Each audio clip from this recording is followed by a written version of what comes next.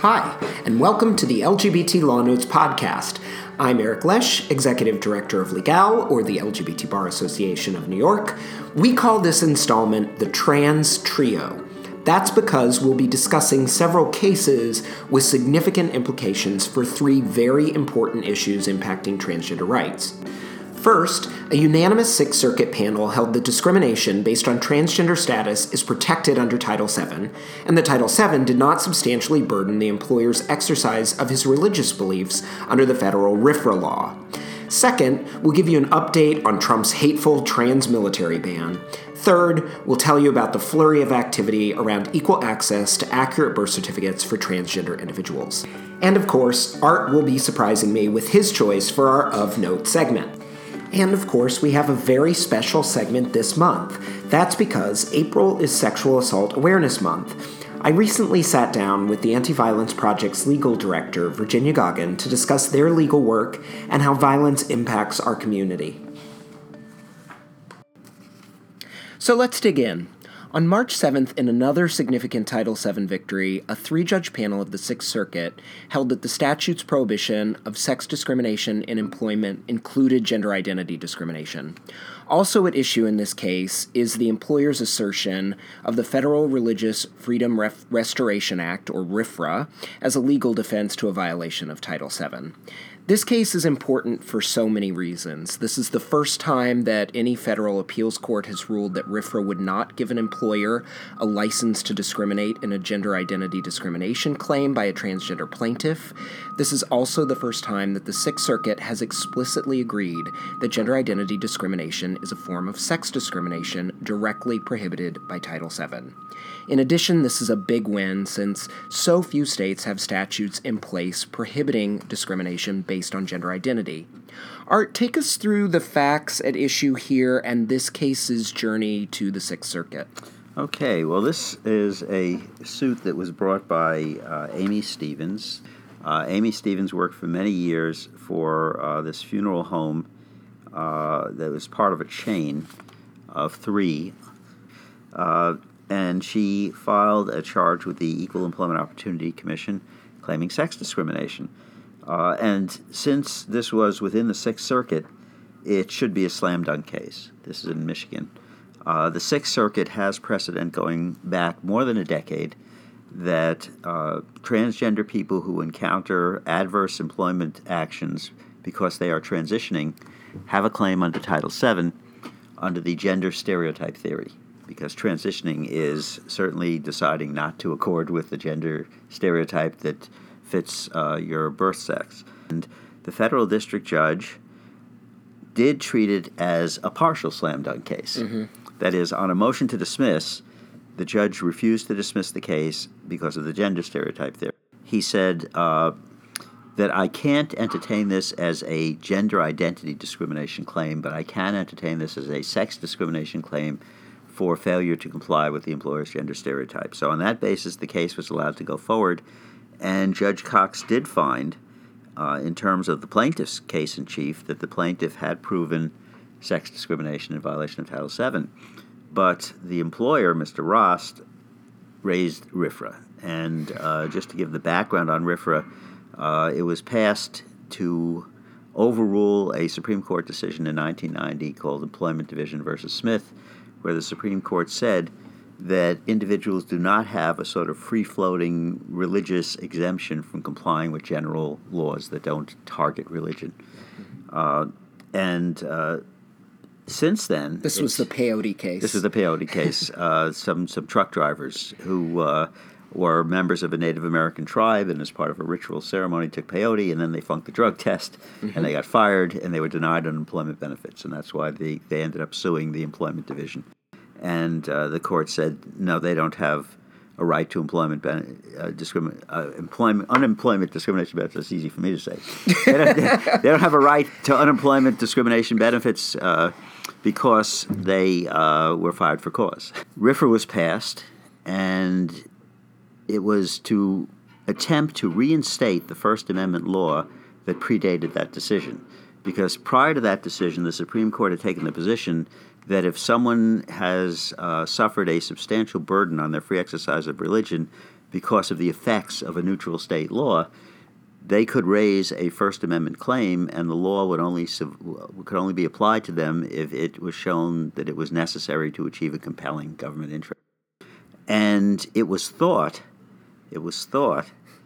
that businesses could not raise a RFRA defense because businesses are not real people; they're artificial people. This is a legal fiction. But in the U.S. Code, there is the definition statute in Title I of the U.S. Code, which says that corporations are people for purposes of federal statutory and constitutional analysis. I have a feeling you're going to be bringing up Hobby Lobby. Right Yeah, you have a very good feeling. So a few years ago, the Supreme Court held in the Hobby Lobby case that, what do you know, a business corporation can practice religion, at least in the case of a closely held corporation. So since Hobby Lobby, it's clear that this funeral home, for example, could raise religious objections because Mr. Ross, in fact, is not only the principal owner, he owns almost all the stock, but he also runs the place. So his views are the views of the funeral home. Judge Cox said he felt that there was a substantial burden here on Mr. Ross' free exercise of religion, and that the refusal of the EEOC to negotiate some sort of compromise, like a unisex uniform or something like that, meant that they couldn't overcome his free exercise objections. But she appealed, and the Sixth Circuit, a three-judge panel of the Sixth Circuit, ruled on March 7th, as you mentioned, unanimously, not only affirming Judge Cox's finding of a Title VII violation, they took that one step further, and they said, we don't have to use this gender stereotyping theory and everything. We agree with the Seventh Circuit last year in the Hively case, where they said that sexual orientation discrimination is a subset of sex discrimination. Well, we say the same thing here about gender identity discrimination. It's just a form of sex discrimination, and you can just bring a gender identity discrimination claim under Title VII, and it'll be covered by the statute. So let's turn to the other thing, the RFRA. And they did not say that RFRA does not apply here. They said that as far as they could see, requiring the funeral home to employ a transgender funeral director does not substantially burden Mr. Ross' free exercise of religion. They said he can believe whatever he wants, but it's, no skin off his back. And he claimed that this was going to be disruptive, that clients were going to be distracted, but the court said, well, look, under Title VII, he's not required to pay for uniforms for anybody. As long as he is paying for uniforms, he's got to be equal about it, So they thought that this was not a substantial burden, and therefore they didn't even have to get into the question of compelling interest and narrowly tailored, but they said, we're going to do it anyway, just in case this goes up, on banker to the Supreme Court, we want to cover all our bases. So they found that, in fact, enforcing Title VII in this way is the narrowest, least intrusive way to achieve a compelling interest. And that's another important finding in this case. They said, now that we've decided that gender identity discrimination is sex discrimination, we have the same compelling interest to stamp out gender identity discrimination that we have on sex discrimination. This is a real breakthrough case on many different fronts. And on another front, which is sort of an incidental observation, but I thought it was very interesting, the panel consisted of three women. It's rare to see a three-judge panel in the federal courts of appeals that are just women, and so I was interested, and I did a little research online, and I looked at the composition of the active judges in all the federal circuits. The Sixth Circuit is the only circuit with gender parity, and partly this is Obama appointed several women to the Sixth Circuit. And, of course, Trump will probably dissipate some of that, because he's appointed very few women to federal courts of appeals. Very few women or minorities of any sort. Or minorities of any sort. And the Sixth Circuit is not exactly a bastion of liberal judges. Well, it hasn't been known, but it's actually, with Obama's appointments, it's become a pretty reasonable circuit. Reasonable. And we'll see how long that lasts. Because, of course, they were the outlier in the marriage equality cases. The Sixth Circuit case was the Obergefell case that made it up. So. Yeah, but that was a 2-to-1. That's true. When you're just dealing with three folks. If only we'd had all women on that So it'll panel. be interesting here. The funeral home is being represented by Alliance Defending Freedom, our old friends who love to oppose gay rights whenever they have the opportunity. Right. And so the chances that they will seek higher level of review here seem pretty high to me. Yeah. This is a cause case. There were amicus briefs and stuff like that. So this may go up. We'll see. How exciting. Okay, let's take a break, and when we come back, we'll chat more about the unconstitutional trans-military ban plan.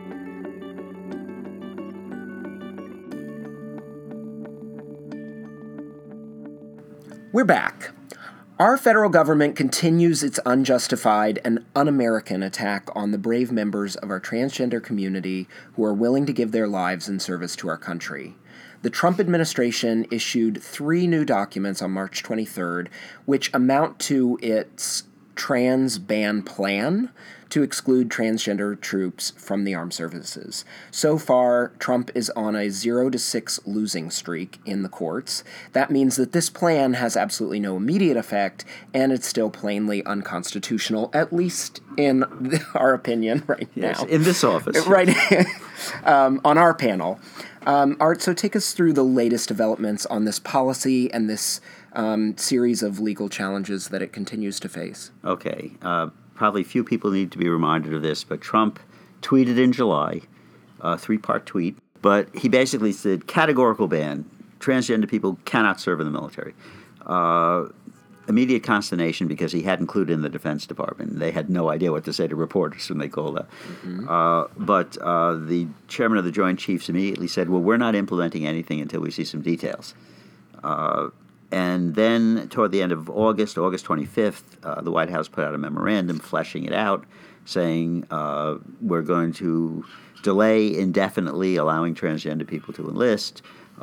Serving people will be dismissed starting March 23rd, and we're not going to pay for any transition costs except for the people who are in process now. And directed Defense Secretary Jim Mattis that I want you to submit to me an implementation plan by February 22nd. Mm-hmm. So during that week in February, it's uncertain exactly what date, but during that week in February, Mattis submitted a memorandum with a report and recommendations attached, purportedly written by an expert panel that he had convened within the Defense Department to study the matter and make recommendations. So basically what was done in a new memorandum that Trump issued on March 23rd, he purported to revoke all of his prior communications on the subject. And in that same memo, he authorized Mattis, or he recognized that Mattis and the Secretary of Homeland Security, they can adopt the policy that they deem appropriate. The policy that he deems appropriate is we don't allow transgender people to enlist if they've been diagnosed with gender dysphoria. The only transgender people who can enlist are those who haven't been diagnosed with gender dysphoria, don't suffer from it, have no intention of transitioning, and will serve in the military in their birth sex. Yep. And comply with all regulations for their birth sex. All right, number one, that's on enlistment. Number two, we're not going to throw out all these people who've been serving. They can continue to serve. If they've been diagnosed with gender dysphoria, we will allow them to complete the process and train. If they haven't been diagnosed and they don't suffer from gender dysphoria, they just identify as transgender, they will be allowed to serve on the same basis as the people we're going to allow to enlist. It's like don't ask, don't tell. Mm-hmm. Pretend you're not transgender. Comply with everything required by your birth sex. And in terms of paying for these medical procedures, well, that ends on March 23rd or shortly thereafter, because only the people who are currently serving who've been diagnosed are going to be allowed to complete the process. So it's another version of the same thing. And one of the interesting questions immediately was, what about all those preliminary injunctions that were issued last fall? Yeah, because I'm sure that was on the minds of the folks writing this new plan. 4 federal district judges issued preliminary injunctions against the plan announced last summer going into effect.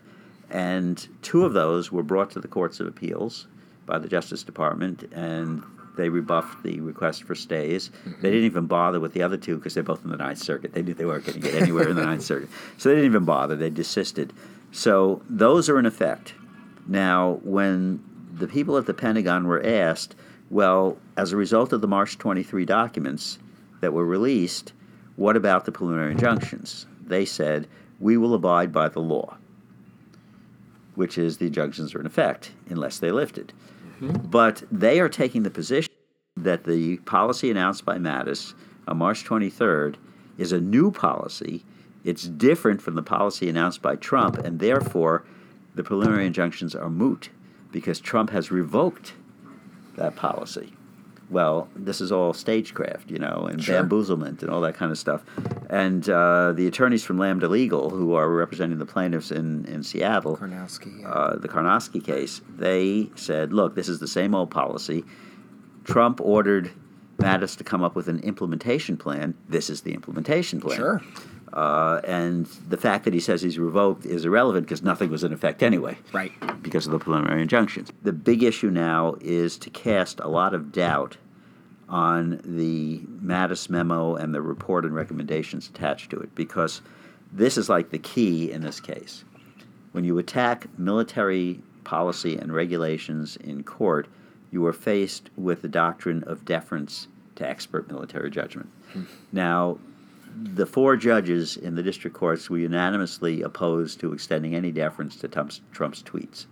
They said there's no indication anywhere. He consulted with anybody. He claims to have consulted with and my hasn't generals. Produced anything. Right. In fact, this was a big discovery battle that was going on in the case in Seattle, and Judge Peckman had also already issued a string of decisions ordering them to reveal who Trump consulted with. And at the last moment, like the day before the March 27 hearing, they said, we're going to exert executive privilege.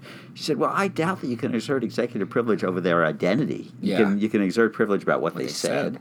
But so that's yet to be settled. And the other thing, and this report is anonymous.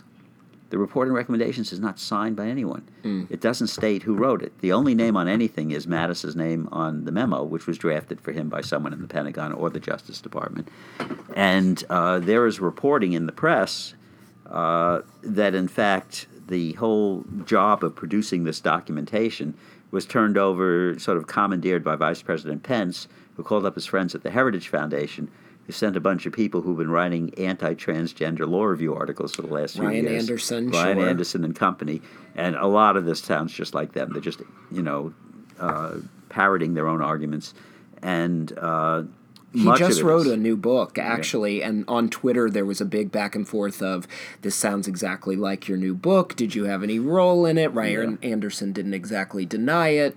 So this sounds... This has nothing to do with military expertise, but that's what they're trying to say. Right. What they're saying now in the post-hearing briefs and what they said at the hearing on March 27th, they said, well, this is a policy adopted by the military, not by Trump. It's adopted by Mattis, based on the recommendations of an expert panel that he put together, which spent all of 6 minutes thinking about this, and then coming up with something to justify Trump's policy.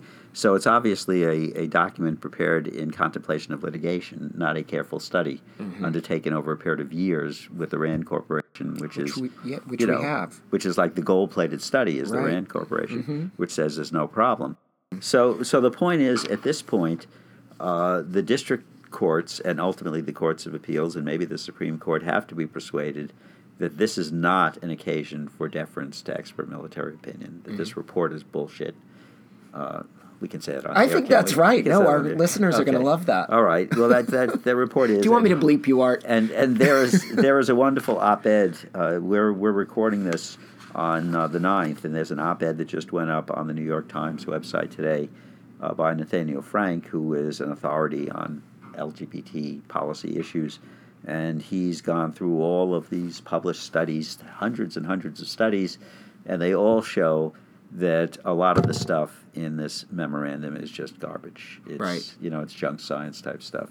There's well documented that the treatments that have been getting better and better, we're getting better and better at dealing with gender transition, and that they're not expensive, that they're not unduly expensive, that they're successful, that they reduce the likelihood of complications and suicide and affect military readiness. Right, the whole thing. So, and didn't Judge Kolar-Catelli find that this was also based on animus in the first place? So that's not a rational basis. Right.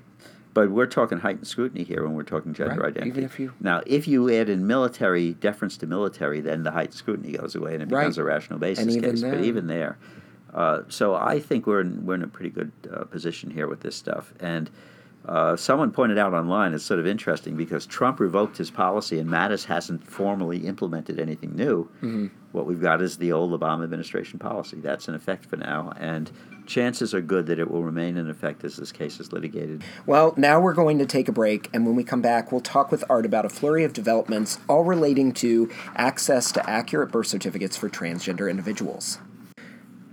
We're back. March 31st was the International Transgender Day of Visibility. This is a holiday that celebrates transgender individuals and raises awareness of the discrimination that they face worldwide.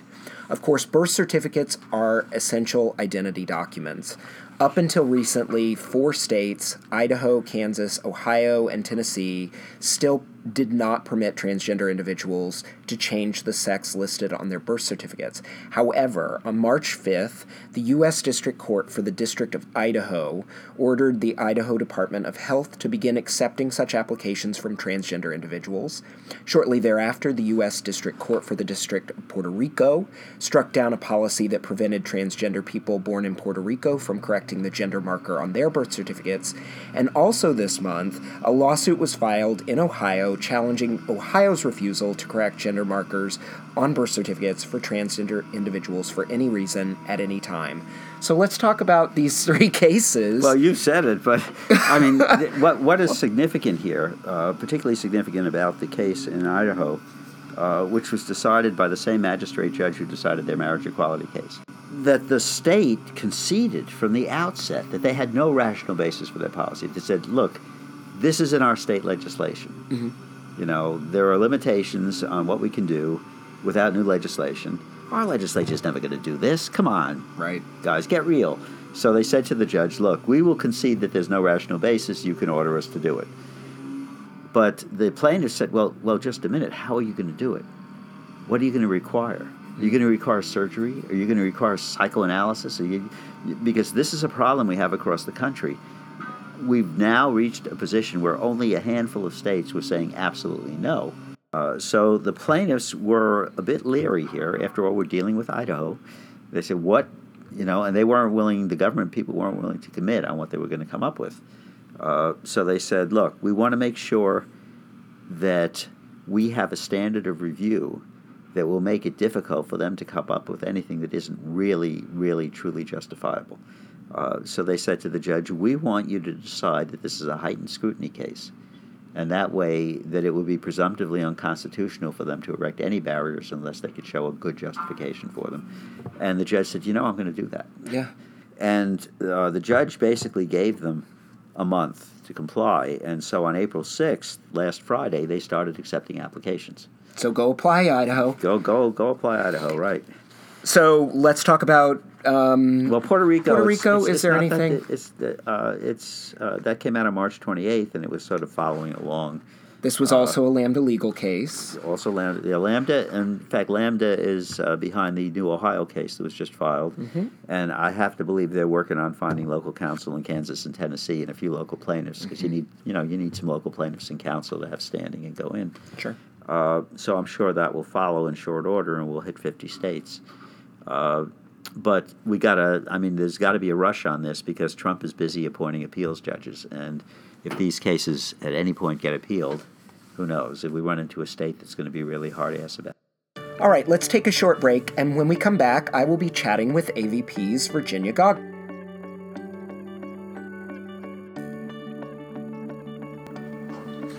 April is Sexual Assault Awareness Month. I'm sitting down with Anti-Violence Project's legal director, Virginia Goggin, to discuss the work that AVP's legal department does to serve members of the LGBTQ and HIV-affected communities when they experience sexual assault, intimate partner, or domestic violence. Hi, Virginia. Hi. Thanks for having me.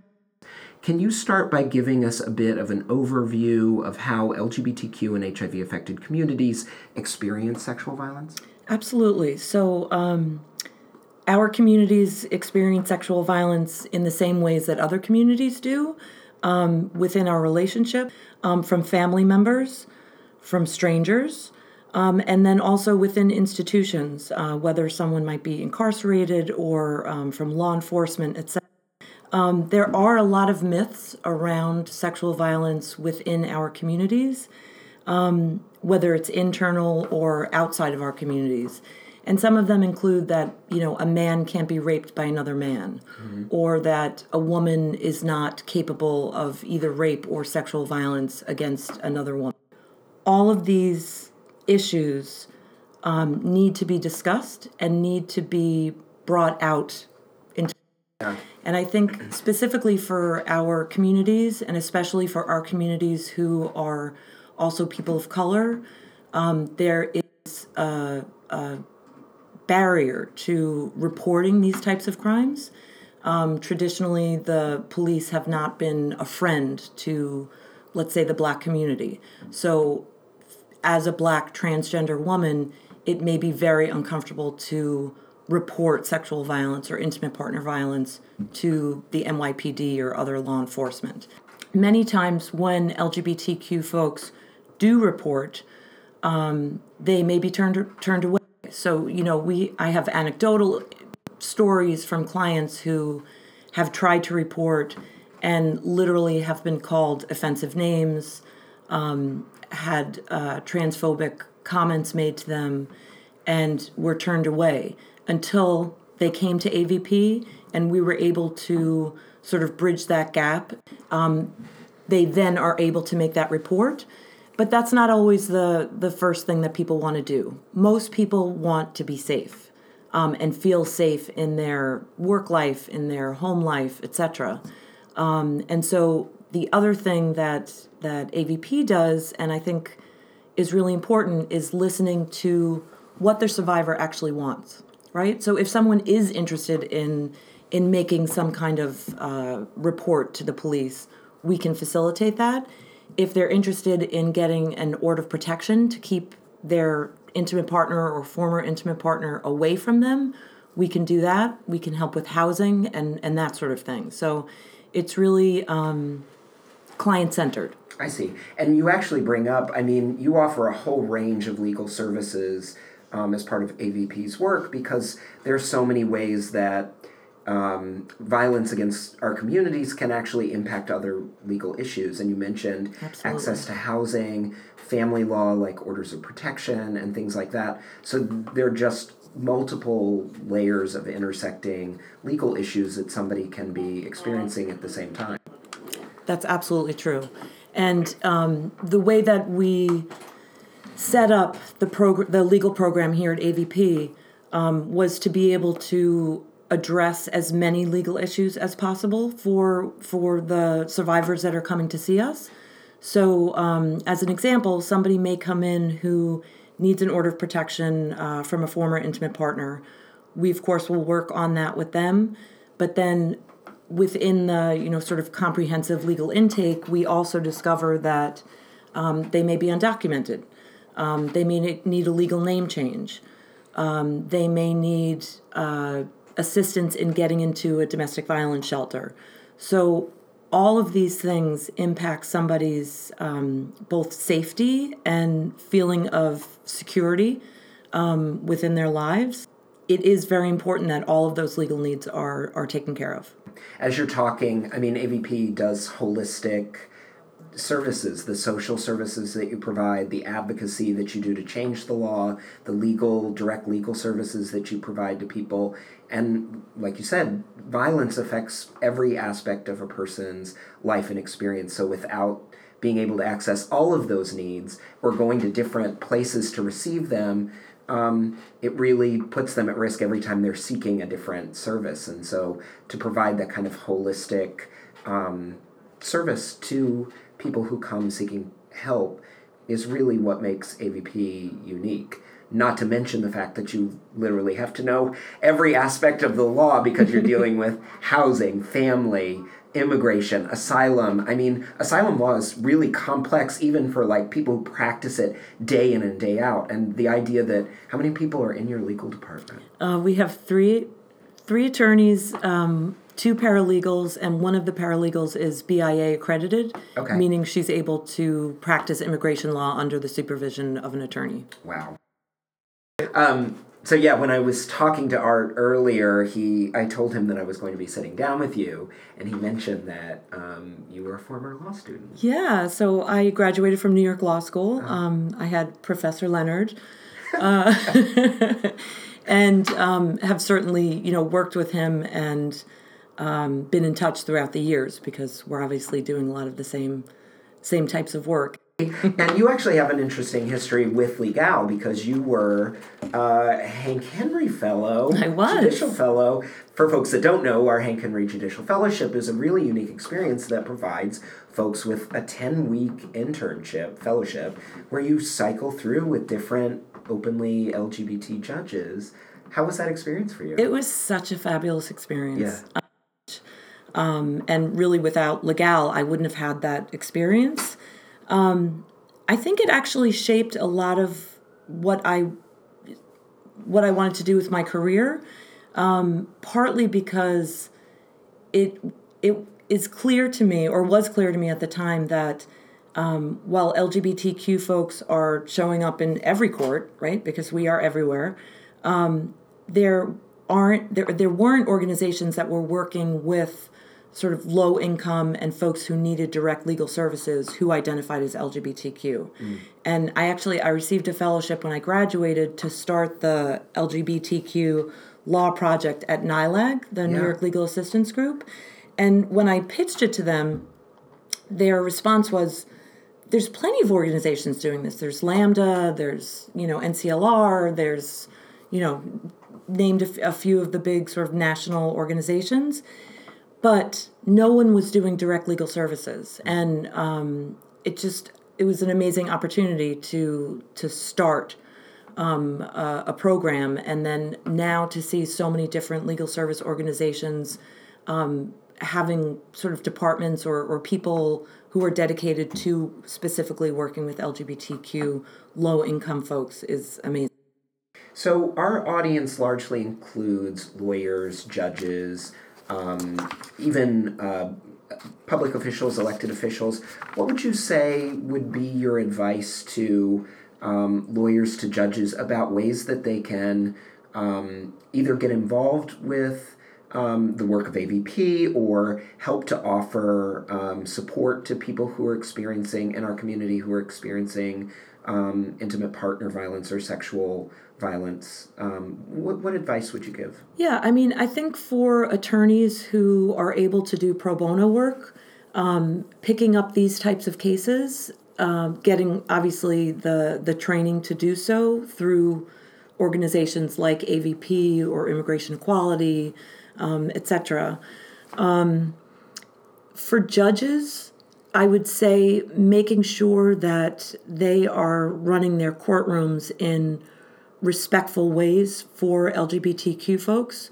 So, for example, working with a survivor of intimate partner violence who is transgender, making sure that you are respecting them, you're respecting their pronouns while in court, respecting their preferred name, and making sure, as the guidelines tell them to, that there isn't discrimination going on in their courtroom. Mm-hmm. So making sure that the court officers are being respectful, making sure and directing opposing counsel, if they are misgendering your client, to refer to your client as she or he, depending on the person.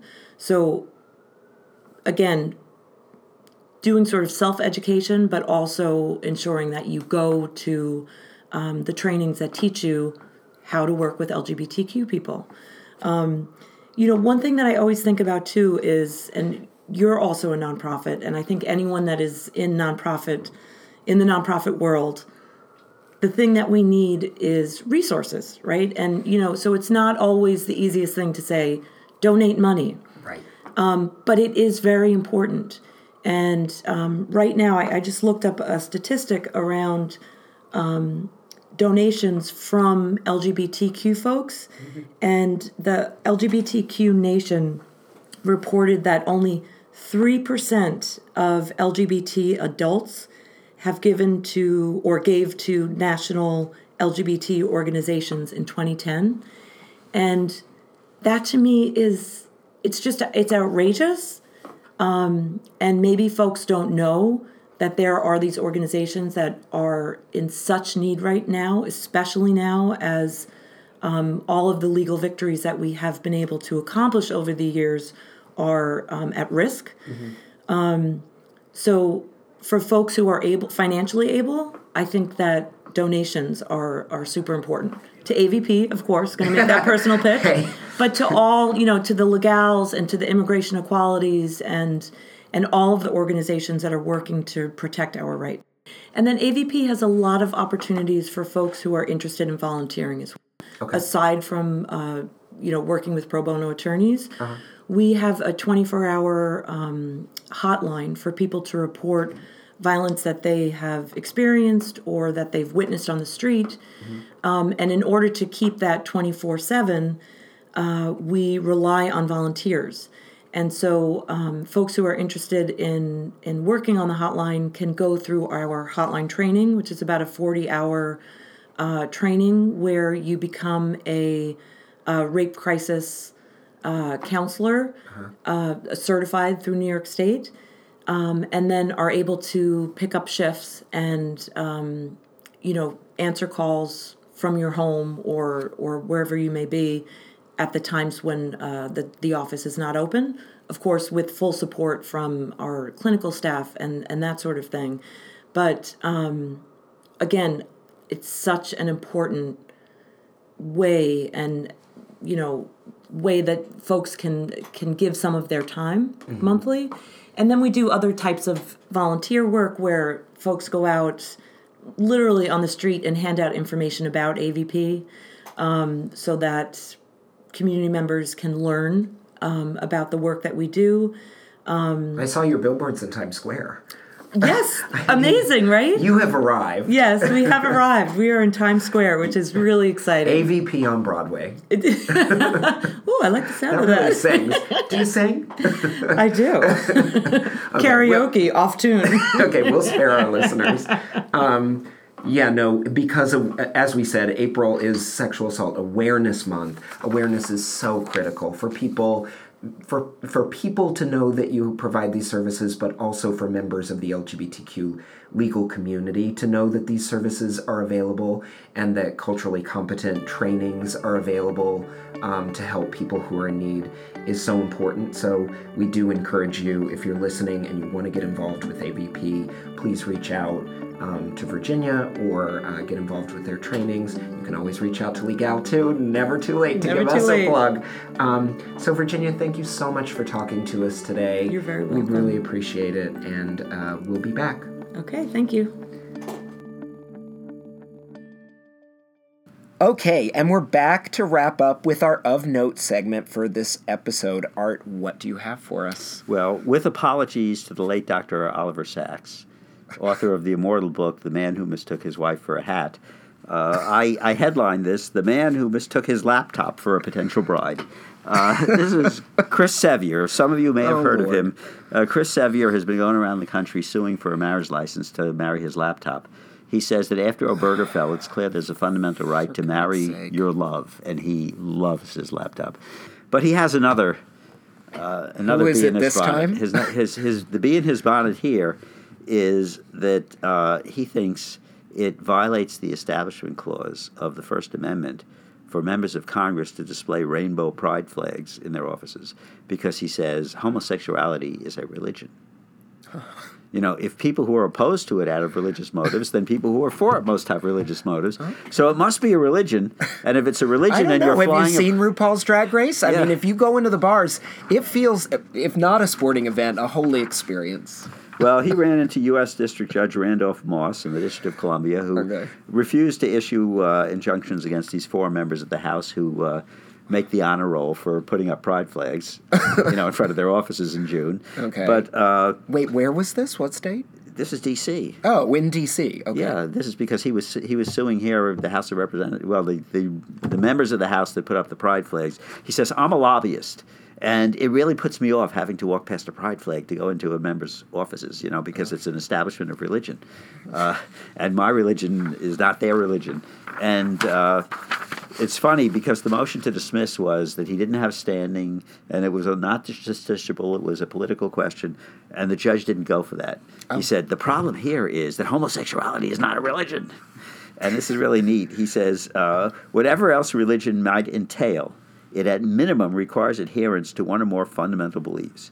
Homosexuality, quote unquote, by contrast, is not a set of beliefs at all. It is a description of a person's sexual orientation. Similarly, the argument that acceptance of homosexuality constitutes a religion, if that is what Sevier means to assert, also fails. The gay rights movement bears no trappings of religion as that concept is widely understood, and Sevier has not plausibly alleged that a reasonable person would perceive the display of the rainbow flags as religious in nature. Well, I have news for this judge. Yeah, he should stop in at Congregation Beit Simchat Torah in New York, where we have rainbow flags in our lobby. Yeah, and we venerate them. I don't think we worship them, but we venerate. I mean, they were donated to us by the guy who invented the rainbow flag. He donated some. He made some up for us, and he donated, and we hang them in our lobby during the dedication of the space, and we display them on occasions. So to say that homosexuality has nothing to do with religion, come on. My rabbi You didn't feel like writing an amicus brief in this case on his side? No, my rabbi would disagree. Well, that's certainly interesting. Yes. I can't believe who's the lawyer that they found to bring this case, or is he pro se? He's a lawyer. Oh God, of course. And here I am invoking God in this podcast. Yes. All right. Well, thank you, Art. Always entertaining way to close out our segment. Thanks for listening. To read the latest issue of Law Notes, please become a member of Legal or a Law Notes subscriber by visiting www.legal.org. This and future podcasts can also be found online in iTunes or at legal.podbean.com. Follow Legal on Twitter at LGBTBarNY or like us on Facebook. Follow me at EdLesh and Art at ASLeonard1. Thanks again. Back in May.